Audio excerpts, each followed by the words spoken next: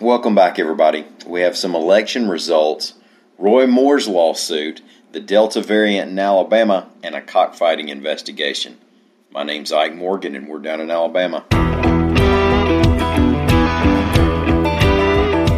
There were two special elections in Alabama on Tuesday, both in Shelby County, both concerning the state legislature, both won by Republicans, and both diversifying that party's state office holders. Retired Army Sergeant Kenneth Paschal became the first black Republican to be elected to the state's legislative branch since the Reconstruction era, reports AL.com's Howard Koplowitz.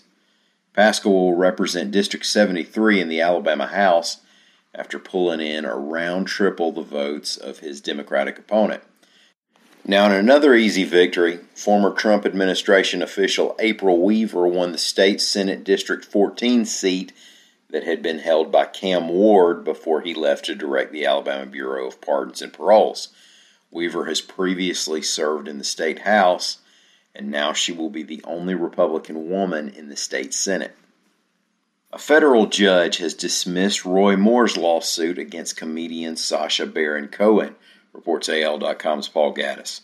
Cohen, of course, is the guy who played the villainous F1 driver who becomes Ricky Bobby's nemesis in Talladega Nights. And he's done the documentary-style comedy where he kind of sets people up to make them look ridiculous. Some subjects go along pretty easily and willingly, actually. He interviewed former Alabama Chief Justice Roy Moore for a show called Who is America? Cohen pretended to be an Israeli anti-terrorism expert, and Moore has said that he thought he was there to receive an award because of his support for Israel. During the interview, Cohen pulled out a device he said could essentially detect a pedophile, and it went off when he waved it near Moore. Moore filed suit seeking $95 million in damages. U.S. District Judge John Cronin said that a waiver Moore signed before going on camera barred his legal claims, and that the satirical nature of the show wouldn't lead anyone to reasonably believe Cohen was presenting anything that was factual. Of the last 48 COVID samples sequenced by UAB Lab, just over 70% of them were the Delta variant, reports AL.com's Ramsey Archibald. The Delta variant is more contagious than the other common COVID variants, and this research shows that it has spread in Alabama more than we were previously aware of. Derek Moats is the manager of the Fungal Reference Lab. Quote, "Unfortunately, these high viral loads combined with low vaccination rates are creating a potentially very dangerous situation for our state.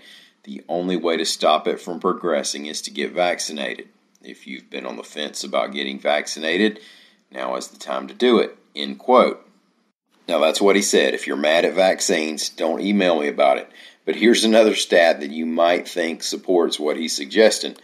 The Alabama Department of Public Health has recorded 529 COVID deaths since April 1st.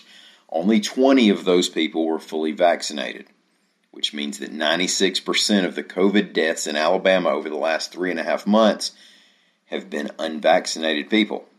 So while the vaccine aren't a 100% guarantee, if you get one, you seem to have a much smaller chance of getting sick. If you get sick, it seems to be less likely to be serious. Animal wellness groups are pleased to see federal pressure against Alabama cockfighting, reports AL.com's William Thornton. A restraining order has been placed through August 13th against 3 places in Chilton County. According to the request for that order, the Agriculture Department is investigating a family believed to be involved in cockfighting and gambling operations that are in violation of federal law at those 3 sites. The documents also allege one of the men has made mention in social media messages of pots of $125,000 and $200,000 at his home. $200,000 is a lot of chicken feed. Wayne Pichelli is the president of Animal Wellness Action. He says that Alabama is a cockfighting hotbed, but that the trail to this alleged operation began in Guam, where a lot of fighting cocks are shipped. It's claimed that the action against the Chilton County sites in question covers 2,400 roosters, hens, young chickens, and unhatched chickens. Thank y'all so much for listening. We'll be back here again tomorrow. Until then, won't y'all come on by and see us on the internet at al.com.